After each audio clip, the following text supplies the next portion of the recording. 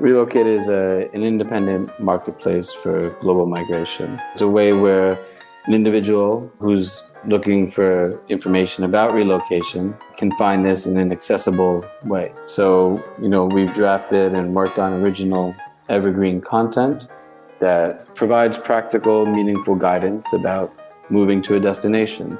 And the content itself, I think if you dig a bit deeper into what you see, it's very high level. So, we decided to soft launch with 11 countries to try and validate this as a marketplace to see if it worked. And within these 11 countries of destination, you can find information about whether it's generally what's life like in moving to France. What's it like to start a business in Paris? Do I have to pay taxes in the United Kingdom? How do I retire in Italy? And so, we did a lot of market research and figuring out this high-level content, but not getting into the granular details of giving legal advice.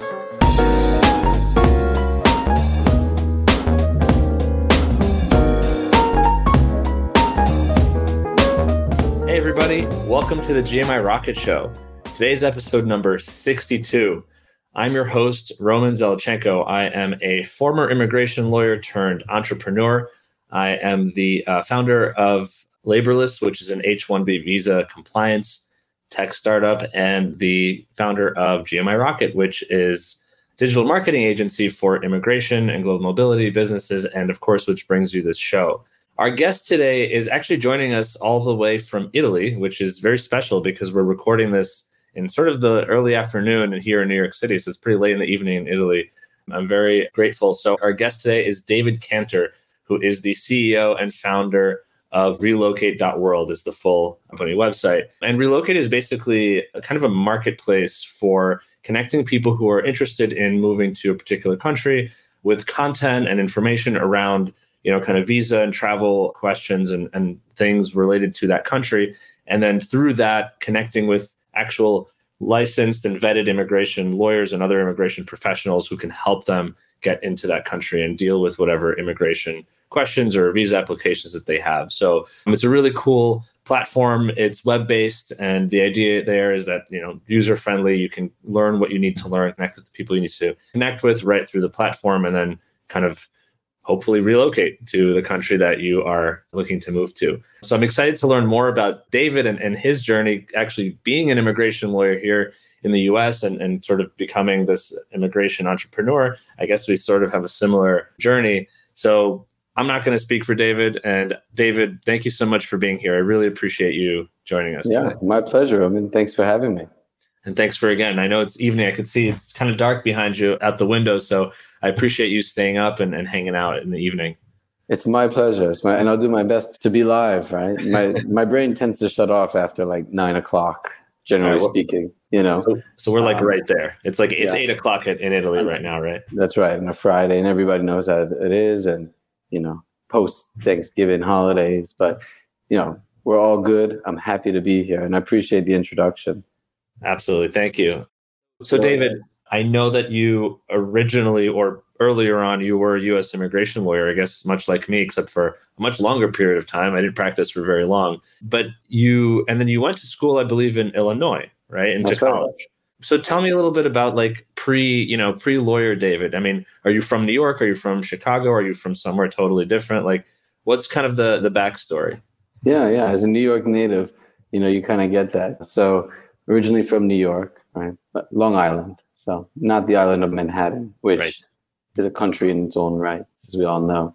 But yeah, grew up in New York, and heading to undergraduate, my mother basically said, you can go anywhere you want, but just don't go past the Mississippi.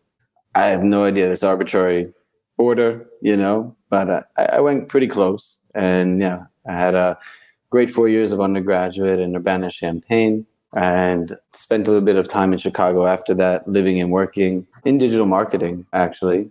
I went to the College of Business in the University of Illinois, and really was hustling, trying to make a living and figure out a career path, right? Which anyone who leaves undergraduate, I don't know, my experience, I was sweating through my graduation robe.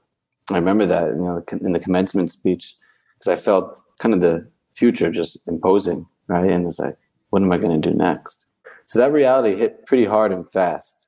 And, there was kind of a nonlinear way to get to where I am now. And after fast forward a little bit, after undergraduate school and working in Chicago, just left the U.S. Decided to take a break in my work. Somebody handed me a Lonely Planet travel book. I had no idea what backpacking was. I had no idea what a youth hostel was. Next thing I know, I'm in this kind of community of individuals who are moving around in Central America and Guatemala, and I was gone for 3 weeks. And I was like, as an American, I was like, 3 weeks. That's like, Americans like, how are you getting away for 3 weeks? What are you going to do for 3 weeks? And when I went there and I met, some of the first companions, and it's a visceral experience when you first uproot and you do something new like this. And I found people were traveling for 6 months. Like these two Israeli guys, for example, I remember carrying a surfboard from northern Mexico and going all the way down through Central America and into, Patagonia region. And they were traveling for 6 months. So I was like, it was mind blowing for me, right? And like the world is out there, something to go after. So those are some early stage transformative periods. But I don't think you brought me on the show to talk about my backpacking days in my 20s. I'm happy to. I actually would love to talk about your backpacking days in your 20s, because I think that's so key to, I think when you become an immigration attorney and you work with clients from all over the world, having traveled to many different parts of the world, at least in my experience, is hugely helpful to empathize with cultural differences, to sometimes even something as simple as like working through someone's accent if they're trying to speak to you in English and English isn't their first language, So I actually think that's hugely important. In fact, a lot of immigration lawyers are immigrants, but for the ones who aren't, many of them did travel. So I'm curious, I guess, where did you travel? So this was after law school or before law school? No, before. This was before, and kind of the in-between phase. And that was just a little stint. 3 weeks. And, I came back to Chicago. I was like, okay, something's got to change. I know there's a lot out there. So I decided to pick up and do what I could do. Didn't have much money at that time. And so I taught English. I could speak English. I have an undergraduate degree from a school of business. But that's a pedigree, at the end of the day. And so I went to Asia where there was job opportunities for English-speaking native English speakers. As you can tell, I'm very eloquent in English. And yeah, so it was a weird experience. I went basically straight into China and spent time there, bouncing around, mainly in Beijing for the beginning. So thrown right into like a big city, and got paid as an English teacher for about 6 months there. Didn't know much about China other than, an encyclopedia that I had in, my basement that I opened up before I went and dug into the culture. I think I was just craving something that was completely different from what I knew and understood, right? It ended up being that. Doors just continued to open on this journey. And like I said, I didn't have much money at that time. So whatever I was earning through teaching English, I started to spend on travel. I started to travel low to the ground and visit places where, I think and believe that, maybe no white person set foot before. And I say that because I think the furthest experience that I ever had, probably to this day, that left a big impact, was meeting up with a nomadic family. I missed a bus in this one-horse town in Hezhou, which is a little province of China. And because of that, I ended up in some cafe to spend the night. And there was a table next to me of, monks. They were dressed in robes. And it took me a little bit to realize that they weren't monks. They were Tibetans, wearing a traditional like orange cloth, right? The kind of that burnt orange cloth. And one of them came over and approached me, and he spoke a bit of broken English, and we started to chat. And next thing I know, one of them had invited me to their family to stay with their family and live with their family in the grasslands in Tibet. So I changed my plans. I didn't really have plans, and hopped on another bus, and then met his father and his brother, who picked us up on a couple of red Honda CR-V motorcycles.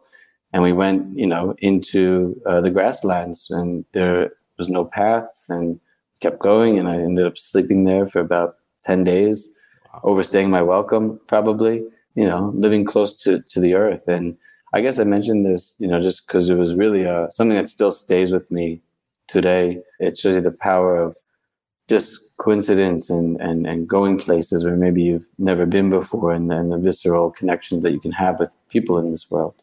100%, definitely. I can't. It's so cool. I mean, I'm just picturing having that experience and having these people take you in is really amazing. And so I guess with that experience and some of these travel experiences, I guess you eventually ended up going to law school. I'm curious, did you want to pursue anything related to international something, business, travel, maybe immigration?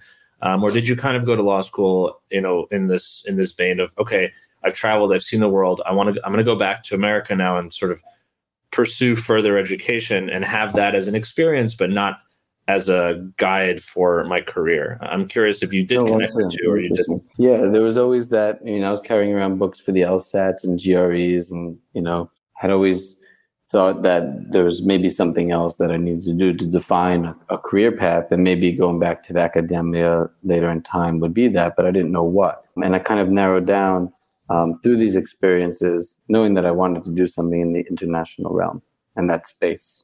And again, didn't know how to define that.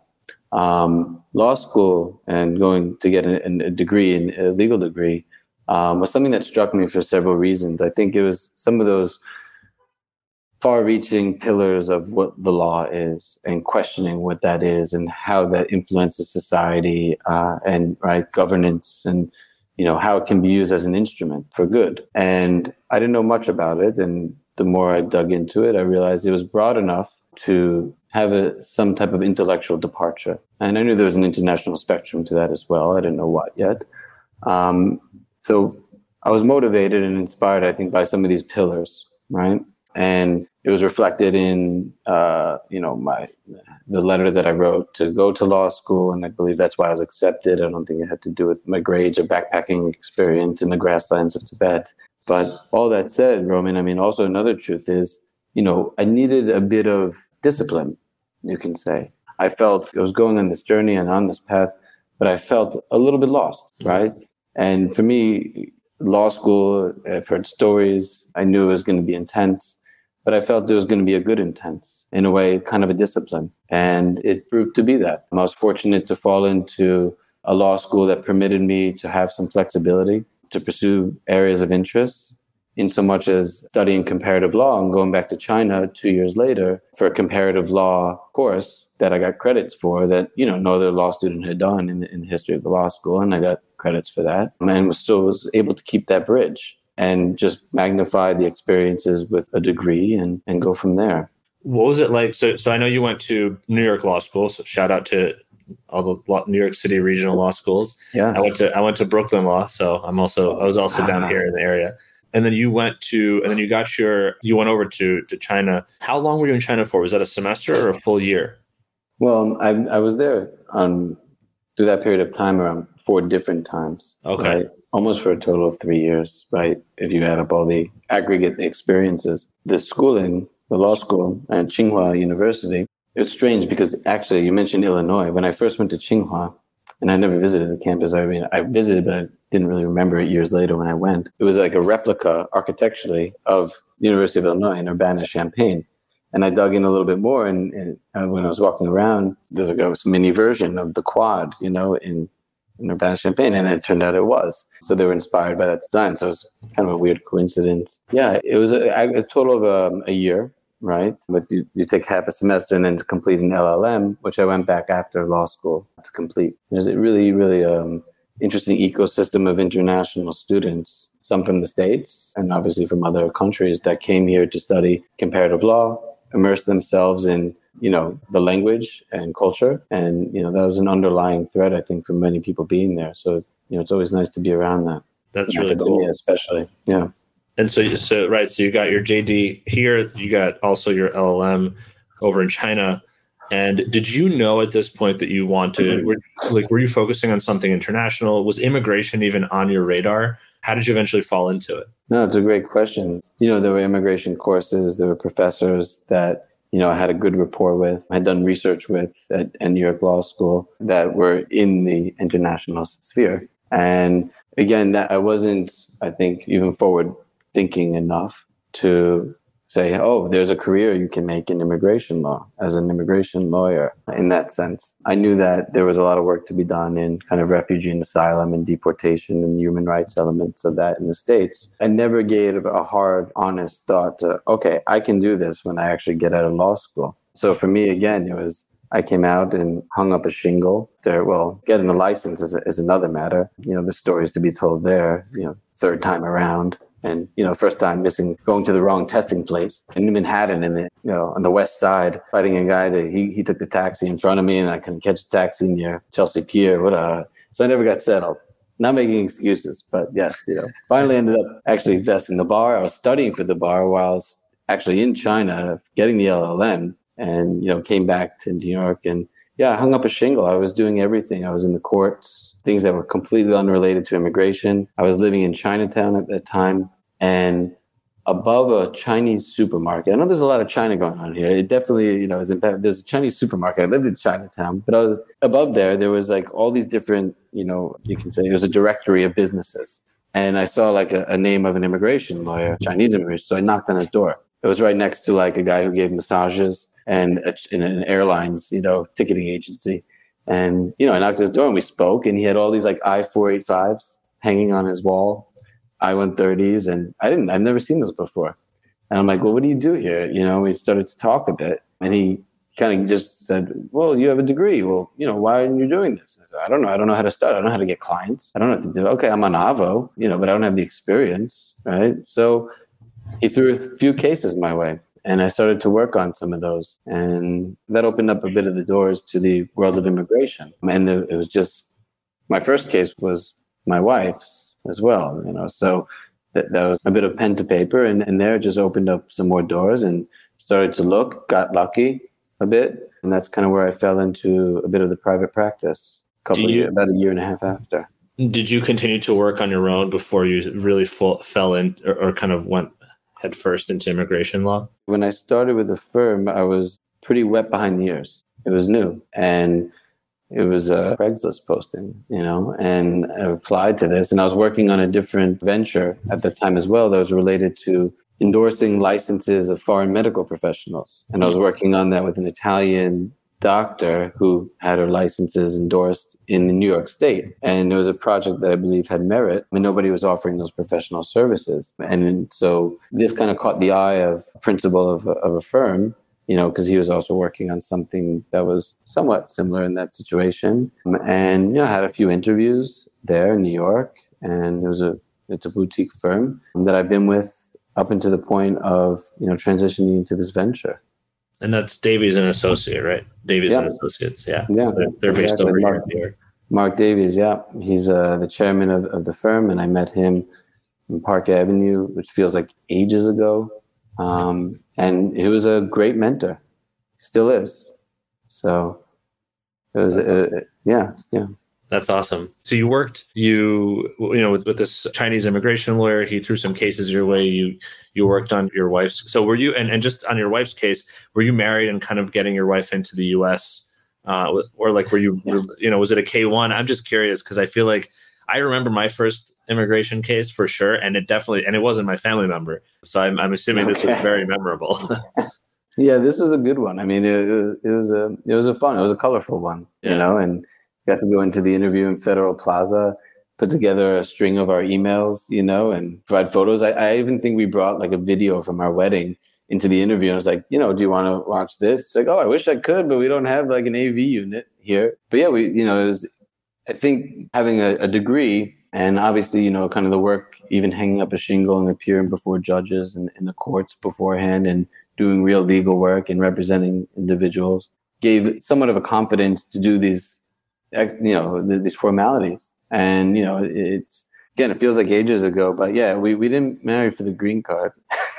Right. We're still together. I got my two kids out there. Of course.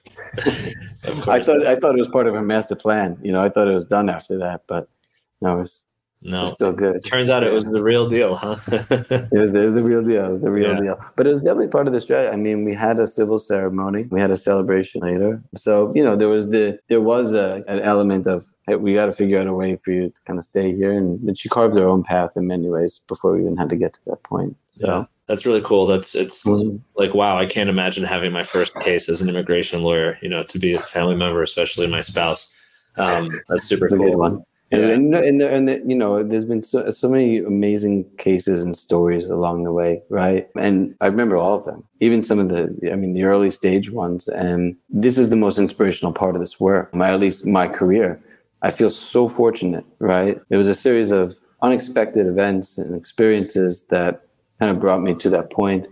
And when I started waking up in the morning and, in New York, you start your calls with, I guess I was always situated within the firm at a point of receiving, new inquiries coming in, questions about U.S. immigration.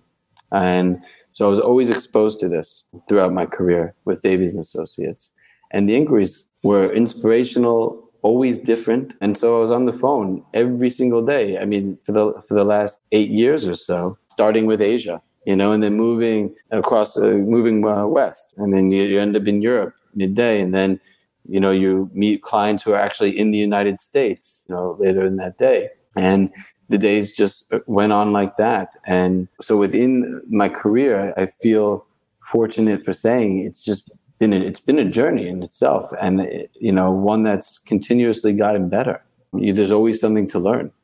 So. Do you think, I know that you handled both U.S. immigration and I guess the global immigration side, right? So did you start, while you were working at the firm, did you start building relationships with other providers around the world? Because I know, at least from my experience as a U.S. immigration lawyer, if you have a global practice, it doesn't mean that your firm actually handles all those cases. If you're a very large firm, you might have actual offices around the world, but more likely you work with, trusted partners who do inbound in China and Australia and in the Netherlands and in South Africa and wherever else. So I'm curious, did you start to have that experience as well at the firm? That came later on, right? And, I guess let me preface it and go back a moment. As a practicing immigration lawyer, that's what I started out as. I dove right in. And you have to know your strengths, right? And for me, I had my Upper West Side apartment. I'll never forget, like a small studio apartment. We didn't even have a door because the bed was too big. So we had to choose a bigger bed or the door. We got rid of the door. But on the floor of our apartment, that was tilted like this in the Upper West Side, were like cases that I've tried to organize the exhibits, right? And, so we have, 3 years of, financial returns here, bank statements here. We have every top page of your passport here. Organizing and filing petitions was never my strong suit. I did it. I had success in the early stages. I had, you can say, well, not failures because we always appealed cases and there were approvals at the end of the day, but there were mistakes, right? And there were also, so you learn by experience has always been kind of a philosophy, experiential learning. I felt those were challenging days. I don't want to make it sound like the wife's case. That was fun. That was colorful. That was a good time. But when you're dealing with individuals who are relying on you to provide a service, right? And there's weight there. There's family involved, right? They're starting a business. You're moving from one place to another. There's so much involved, and you feel that pressure, right? As a practitioner, those were challenging times. 3-4 years, really just carving out a skill set to, be an immigration lawyer, a practitioner, because U.S. immigration law is so nuanced, as you know. You can specialize in such a small area, and that's what you focus on. That's your niche, right? And you become an expert in that. It's so layered, the U.S. immigration system. So there's always something to learn if you're broadening your career path. And that's kind of why Mark was also a very good mentor. So for 4 years, I was actually practicing. And I joke around saying that he actually took away my license to practice at some point in time, because he was like, David, I think you're maybe better at doing something like this. And what he was referring to is really dealing with clients, on first instance and ongoing, and that relationships, right? Truly understanding where the client's coming from. What are they looking to do? How can we help them? And so, I dedicated a lot of my time purely to that, like a client relations role. We grew the firm a bit. We brought on really talented lawyers who were, did what they did best and, got approvals for client cases. And so, I fell into this role of more of like a client relations role, you can say. And I loved it. I loved it. I mean, I could just focus on that. Right. I didn't have to fall over or stumble over exhibits all over my place and FedEx something from a Brazilian client who comes the last day before filing with the papers we need. And, we get it out through FedEx to USAS before he overstays. So, I really, this transition into kind of a client relations lens it's a long-winded way of, addressing your question, Roman, is at that point, I started to branch out a bit and, not only meet with clients, but figure out other areas in the world maybe where there's a connection for global mobility and migration. And that came a bit later on where, start to forge potential partnerships, start to visit other countries. Clients were always the impetus, I think, for those visits, visiting a business or and so forth. But I would always make a point to meet up with lawyers and law firms that were there and other practitioners and learn about their areas of practice. So, yeah, it was a kind of a evolution, I think, to get to that point. And so you started to meet up with these people. And I guess, my curiosity comes from the idea of like, where did, you spent 4 years practicing, you spent the next about 4 years in this sort of business development, client relationship sort of role. Where did this idea for Relocate sort of come about? Because if it sounds like you started to have more of you started to build this global network, whether by accident or on purpose or purely from, interest. But sort of how did this idea of Relocate come up or come about in your mind, especially since, as you were working at the firm? Yeah, I think it came out in many different forms and ways and rooting even back in experiences, right, that predate, the career path per se. And when I started to get it more involved in kind of the industry and attending events and understanding the layers of, how an individual gets from one place to another, whether it's the United States or somewhere else, I started to understand the stakeholders in this space and in this industry and connect some of the dots and figure out ways at this point from like a private sector. Okay, well, as a law firm, how can we connect with them? How can we refer business to one another? How can we share clients and knowledge transfer, right? And tap into an expertise where, as you alluded to earlier, maybe completely foreign to a U.S. immigration lawyer. They have no idea how to practice law in South Africa. And, so, these conversations that I started to have on a more frequent basis were I think set the stage for Relocate in many ways. Because we did have and we still do. Davies and Associates at the time, I still say we because it's really part of my DNA in many ways. Had to have a big presence in Vietnam, for example, and in India. Mark was one of the first, I would say, in many ways to end up in India. I went there a bunch of times after that. We grew a bit of awareness there and fostered trust for the firm. And there were so many layers there. And you meet with so many individuals that, have various, you can say, services that they provide, idiosyncrasies, local services that they provide. And that started, that exists for a long time in China, for example, right? An agent-driven market in many ways, where maybe you never even get to meet the client. Vietnam is more similar to China in that sense, but India was like a burgeoning market. It wasn't like an agent-driven market yet. So you deal a lot directly with the clients. I think I started to realize that from an individual lens, how do you navigate that, right? I mean, from an individual who's looking to relocate and find information, what are your first points of inquiry, right? And, where do you go for information, right? Whether it's locally or if you dive into the World Wide Web, right? So, I started to piece together these, you can say, needs for encountering information and finding qualified representation, whether it's locally or in another country, and believe that there was a way to build something that wasn't of private interest, right? Because I was always coming at these strategic partnerships from a private lens, right? Building a firm, growing a firm, and striking up strategic partnership deals with other experts and practitioners, and there was value in that. But I started to wonder, okay, you make these connections, but how do you provide a bit of a different space that doesn't have a vested interest, if that makes sense?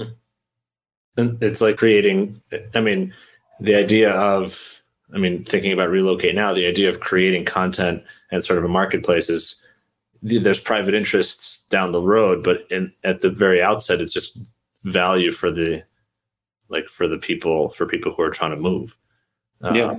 In a sense, it's free value, right? And in the hopes of saying, well, we hope to gain your trust with this information, content, with whatever.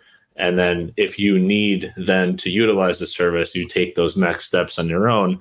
But this initial information is just for you, for free in a way. Well, yeah, and it's meant to be an ecosystem, right? In that sense, and foster trust through that, because you have the advantage of we don't have to sell anything, right? In the sense, and I always joke around with one of my close friends, like when I was in New York. That I'm a glorified visa salesman, and I mean in the most critical way possible to but it's liberating because you can have this space to operate in that is completely independent, right? And I guess to answer your question a bit more directly as to how this came about, is because I was attempting to build another company that focused on global citizenship services, right? So I started to speak with agents in South Africa and agents in Nigeria and agents in Egypt and agents across the world, and figure out how to connect these dots and kind of build something that was broader than you still can maintain your autonomy as a practitioner, but still in a private space, right? And like an old school kind of referral system, and you're part of a one brand, but you're part of a brand, but you still maintain your own brand. So I was trying to grow this concept in the beginning stages, and I kind of shifted away completely from a private model, right, and started to think more about this. What Relocate became, how can it be something that's independent completely?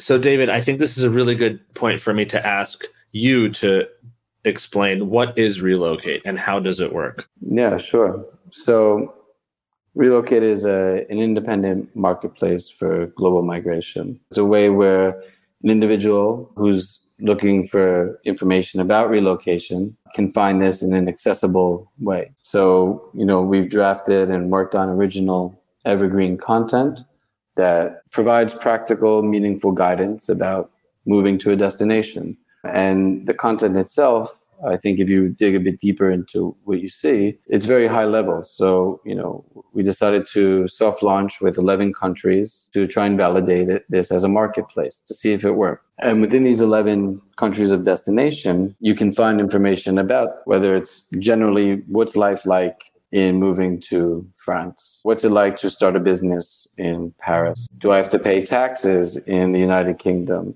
How do I retire in Italy?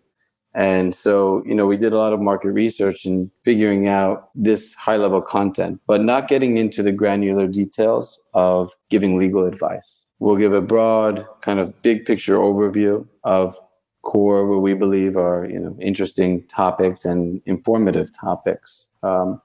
And this is where the membership concept comes in terms of advisors and the legal practitioners who are licensed and the experts in the space to fill in between these lines, there's really infinite space to fill in between these lines. So the granular details of moving from A to B, you won't find that through Relocate original content, but you'll find that on the platform, and you'll find that from a variety of sources that are here in this one space. So maybe you have 2 or 3 U.S. immigration lawyers that are providing valuable information about, getting the international parolee role, the IEP, and maybe you have multiple immigration lawyers giving different perspectives in the U.S. about, getting an H-1B visa. Whatever it may be, this is being sourced from legal practitioners. So the idea was to provide a platform for immigration practitioners to cross-pollinate content they're writing maybe on LinkedIn or on their blog site or in other mediums to try and connect with this engaged audience of individuals who are looking for this information. We're very much trying to be as a medium in that place. And the other, core component of this is, a direct channel to the advisors and letting that individual make an informed decision and kind of get to know who that potential advisor is by, reading a bit about them and seeing maybe what articles they're writing about, what core areas of expertise they market in a space that is not private, right? So, I think this is the overarching, components of Relocate at this time. What's out there now is the MVP. It's what we were able to fund, what we were able to launch with. And, we have a beautiful engineering roadmap with a bunch of features that we do hope to finance and continue to introduce into the marketplace. But, what's out there now is the bare bones, something that, went through almost a year of product discovery, individual testing, meaning, we actually brought, a group of individuals who maybe would be looking to relocate into a space. And we asked a ton of questions. We went through a lot of work to get to the point of actually having, what is, what you see now, which is our soft release. So. That's awesome. David, one of the features I do, obviously playing around with the website and checking it out, I do like that you learn a lot about the country, and then you can sort of see who that sort of, I guess, partner or, featured immigration professional is who's creating that content. And then you could A, learn about them, and then B, effectively directly book a call or a consultation with them through the platform. So it's like, it's sort of a one-stop shop, if you will, at least for that in very, very initial conversation there with the provider based on the country that, the individual wants to go to. So you said that you have the MVP out so far. You've done a lot of testing, a lot of iteration on the product, on the experience. You've obviously launched, I think you said 11 countries, right? How has that launch sort of been? I mean, from whatever you feel comfortable sharing, did you have to go out and get outside funding? Were you able to self-fund it? And the reason I'm asking this is because I think in part, really, it's the crux of this whole show. I wish when I was starting Laborless, I had anywhere to go to learn a little bit about what the heck do I do next? What are the first 1, 2, 3, 4, 5 steps? Do I need funding or do I not need funding? Do I have to get an outsourced development team, or can I, kind of build it on my own, or what else? So I guess, what have been some of the ways which you've been able to get up to this stage right now? Yeah, a lot of hard work, that's for sure, and sleepless nights. Definitely was fortunate to, have a bit of a cushion to bootstrap this, with my own funds in the beginning, and maintaining a balance here, right? And that wasn't easy because it was very new, uncharted territory. And so there was a lot of due diligence that went in the beginning. You have some broad stroke ideas, and those ideas start to form. And then you start to figure out, okay, well, how do I actually make this happen? Who needs to get involved? So in the beginning, I think there were 2 core pillars, Roman, that I really identified a need for. And it was the technology, it was the engineering, and it was, the core content. So I focused on these 2 pillars and started to think about, Who can I get involved? Who's in this space? And have those conversations. And I guess one thing I wanted to also emphasize is, there were certain, and there are certain challenges that we want to confront, right, in the immigration industry. And that's also another reason why, Relocate did come into life. And, mainly it's access to this information because, as where do you go to find information generally if you're looking to relocate? I mean, if you type in a keyword search term and you're a marketing guy, you probably have a way better idea as to where this goes. But one of the primary sources is a government website, right? And so, starting to dig around in these government websites, you realize that some are much better than others. And it's actually, there's some of it, it's a beautiful study to do as well. And, I think one of the goals we wanted to confront, or one of the challenges we wanted to confront is, to make the ease of access to this information, in a very, kind of intuitive way, right? And so the engineering component, was focusing a lot on this, right? What's the journey? All right. How do you, where do you start? And, what's the end goal here? And so in involving individuals in this idea and concept, I was working a lot with agencies in the beginning, kind of figure out, who can I partner with? Who would potentially be interested in this? And, I had months of kind of due diligence and calls and learned a lot through that, and ended up finding some good partners in this space, working with an unbelievable engineering firm that's one of our main partners to this day that's based out of Poland, right? And they're in the tech space, and they have an incredible team. And so they have vested interests in what we're doing, right? And so they're pretty much a partner. And when this started to come to life and we developed the content, again, we have somewhat of a lean team. We have a very lean team internally, but we have, you can say, a bit of an operational bandwidth because we have good partners. So we don't have like we're not even at a seed phase at this point, Roman.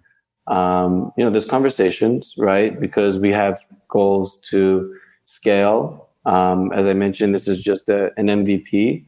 So, we have an engineering roadmap to release various features, and there's obviously a cost to that development. But before we even get to that point in time, we really need to validate Relocate as a marketplace. And building a marketplace, I started to read a lot of books. I started to reach out to individuals who wrote those books, right? I had brought on an amazing board of advisors that didn't come with a price tag because they're vested in the idea and the vision of it. And it started to take a life of its own that went well beyond anything that I could do in the individual capacity. And so, I'm super fortunate for those that breathe life into the development of this. And what was the most encouraging for me, aside from kind of seeing it take a life of its own, were the conversations that I had with the advisors. Because as mentioned, if we didn't have a member base, if we didn't have an advisor base, then, where would we be? It wouldn't be a marketplace. It would just be, a nice looking website. And these conversations I had over the span of 7 months, and I'm having to this day, almost every day. And I was struggling in the beginning with the strategy. I said, okay, do I ping 35,000 lawyers in these 11 countries and see who joins? Or do I focus intimately on who I believe might be interested, right? And where we can complement that existing practice. And maybe as a marketer, Roman, you might get that completely, not to be invasive, but to build something, engineer something that actually is going to be complementary to what your existing practice is. Yeah. And that was an objective. It is an objective, right? Aside from the kind of an overarching vision to build an ecosystem and, have like this human narrative as a thread that fosters trust and ultimately does create this sense of transparency and equity, right? Globally, okay, these are big ideas. But if I bring it back to one reason why we're still here today, and I still believe at least we got another 3 months in us. Hopefully I can get another show with Roman if I'm invited back, is the advisors. Mm-hmm. To be completely, I've had such encouraging conversations through the span of 7 months with every single advisor that's there now. And it's really because of this initial ambassador base. That's what we're calling it, an ambassador program. It's limited per country, so they said, okay, I kind of see what you're trying to do. We'll give it a try, Mm-hmm. Oh, there's no membership fee. Okay. I don't have much to lose, I guess, and we built a team around that, right? When we built a team internally, solely, working and collaborating with our members to figure out how can we optimize this experience? How do we, continue to collaborate and create synergy and have a value proposition for the members, for the advisors? So that's one side of the equation. What can you share about, I'm sure you're talking about advisors, but I'm really curious to hear about what you can share with regards to like what is coming for the future, right? I mean, I get it. I mean, the future is never guaranteed, and it's one thing to have a roadmap. It's another thing to actually, of course, continue to implement all of that. But what are some of the things that maybe people can think about or look forward to that you're able to kind of share with Relocate, whether on the tech side or maybe more countries, things like that. Absolutely. So great question. And it's such an interesting time as well, right? I mean, like for this to come out of, in this time, rather crazy or, it's serendipitous. I have no idea, and the conversations that we're kind of finding ourselves involved in now have to do with this aspect of really transcending borders, breaking down these borders and the future of work. And, you don't have to go far to just Google something like this to see the pulse of what's happening. And, the entire pandemic has just evolved the way people are thinking about working. And it's just because of this experience. I mean, from the corporate level down to an individual level, the sense of, having a laptop or working remotely from somewhere, having a work-life balance, and, maybe a physical commute versus, working from home or working from a co-sharing office. Or it's evolving in such a way that, I mean, you have futurists who are already, predicting what's happening. And, I'm by no means thinking that we're predicting anything. I just think we're positioning ourselves in a really interesting time to build this ecosystem where there is this immediate connection that you can have to live and work and migrate somewhere. And hopefully we can be that resource, right? For individuals, for agile companies who want to, move abroad, etc. There's so many trends that are happening, so many interesting conversations that are happening with regards to this sense of I can live and work from anywhere. Mm-hmm. That, global citizenship, being a global citizen is a mindset. It's, there's no universal passport. I mean, however, the more you think about where you are in the world and that, you're not just a citizen of a country, but you're part of this planet. We're in a part of a human race, and borders start to disappear a bit when you start to think of, in this dimension. And it's a beautiful thing, and, beautiful connections, are made. And there's always, having a national identity, having visas, having immigration pathways, and that for national, security reasons and so forth. I mean, I always believe that this is, beyond the geopolitical matters, I do believe that people are realizing there's more opportunities to move places, and it's not as stressful as maybe you thought it was. And maybe you do it a few times in life, or maybe you don't. Maybe you find a new place, you settle in. But yeah, when you talk about, I guess, I'm still being abstract, I guess, a little bit about what the future holds. No, it's hard to know. It's hard to know. It's hard to know. Oh, Yeah. yeah, I mean, it's definitely a trend. And there are a lot of different, first of all, corporates are looking into this further to see what they can do in terms of sending their employees abroad. Mm. Are they relocating people in the same way that they were before? Is it going to be, what type of visas are they applying for? Because now we're seeing, for example, digital nomad visas popping up all over the world, et cetera. So the landscape is changing. And then, of course, to your point, from the individual's perspective, even if you don't work in a corporation, but maybe run your own business or you're a freelancer, can you look at the world as being a bit more of your oyster than before?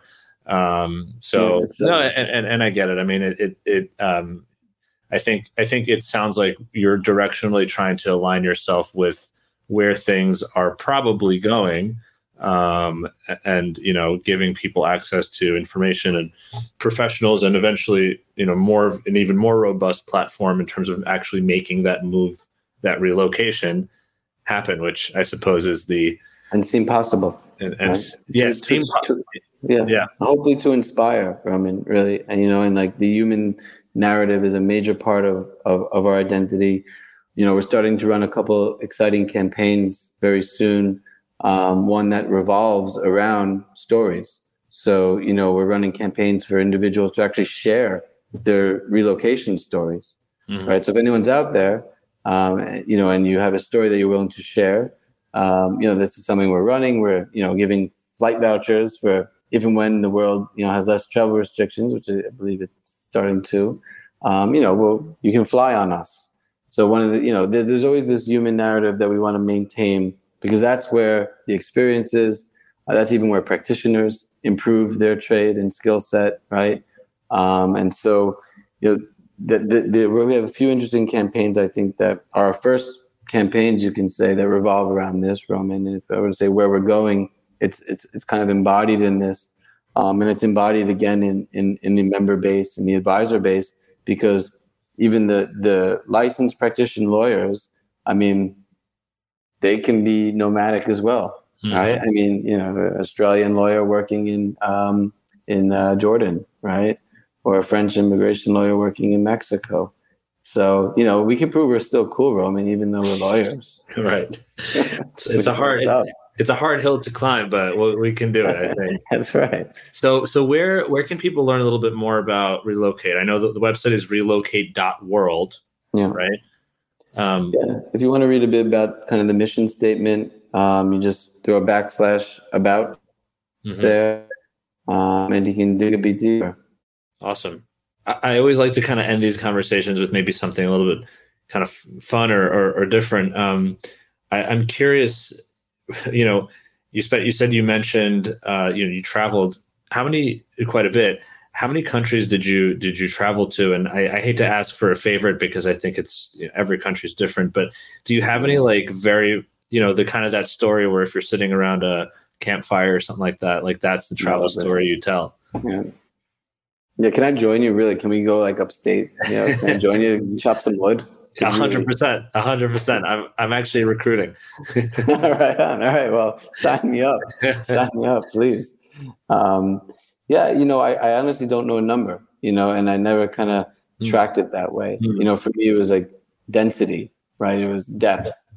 How, in that sense, for me, it's pretty easy, right? I mean, I align that question with what was the most impactful, the most transformative in your life. Because I've been to a fair share of places, and for me, the depth was, in China, right? I mean, that's kind of, was so foreign, it was so different, and just a full immersion. And for that, it was transformative. I mean, I came back with a wife. I didn't literally come back, but I did meet my wife at a cafe in Shanghai on her last day, going back to Italy. My first day arriving in Shanghai, we met at a cafe. So it's kind of, that's another story. That's a campfire story. All right. Can you share a little bit about how that meeting went? The meeting, well, they didn't pay any attention to us, her and her friend. And I showed up with a backpack, smelling like chicken feet and train. And she was eating. And at one point, a potato flew over to me. literally, like we were sitting next to it, it flew on my plate, and I made one of those American comments, "Free food, thank you." And I got some advice for where to go next. Let's crash on her friend's couch, and we always kept in touch. And when she came to New York, we got together again there, and it's the rest is history. Wow, as I say. Yeah, that's cool. Yeah, life is out there, man. And now you're living in Italy. Living in Italy. Look at that's amazing. Yeah. It's a good place to be. It's a good launching pad. That's a good incredible. place to be. It's a good work-life balance. So very fortunate to be here, Roman. Thank you, David. This is so cool. What a great story too. As a side note, I've definitely been like the broke backpacker. Whether it's South America or Europe or Asia or wherever, and definitely appreciate free food. So I think I get where your mind went, because that was a joke, but it was also partly not a joke. So part survival. Next time it'd be great if I can interview you, if you don't mind. Absolutely. Flip it around a little bit. Yeah. I'm interested in that one. Yeah, I appreciate that. We can definitely make it happen. Cool. Well, David, thank you. I know it's late, so no worries. I appreciate you taking the time, and appreciate you joining and sharing your story. And of course, it's cool to hear how impactful travel and just kind of international experiences can be on not only our career paths, but of course on like ultimately business ideas. And if anything, I think hopefully this show, this episode with you and other episodes will inspire maybe, or, push someone in the direction of starting a business, maybe a tech business, to make the immigration and mobility process easier, better, faster, more efficient, safer, et cetera. So if anything, I think this story has definitely delivered that. And so I appreciate you being here. Yeah, thanks for having me. Thanks for anybody who's still out there, and feel free to reach out as well. So great, it's been fun. Likewise. Now go enjoy some grappa and then get some sleep. Well, it's not really water in here. Awesome. All right. Thanks, David. All right. Take care. Roman.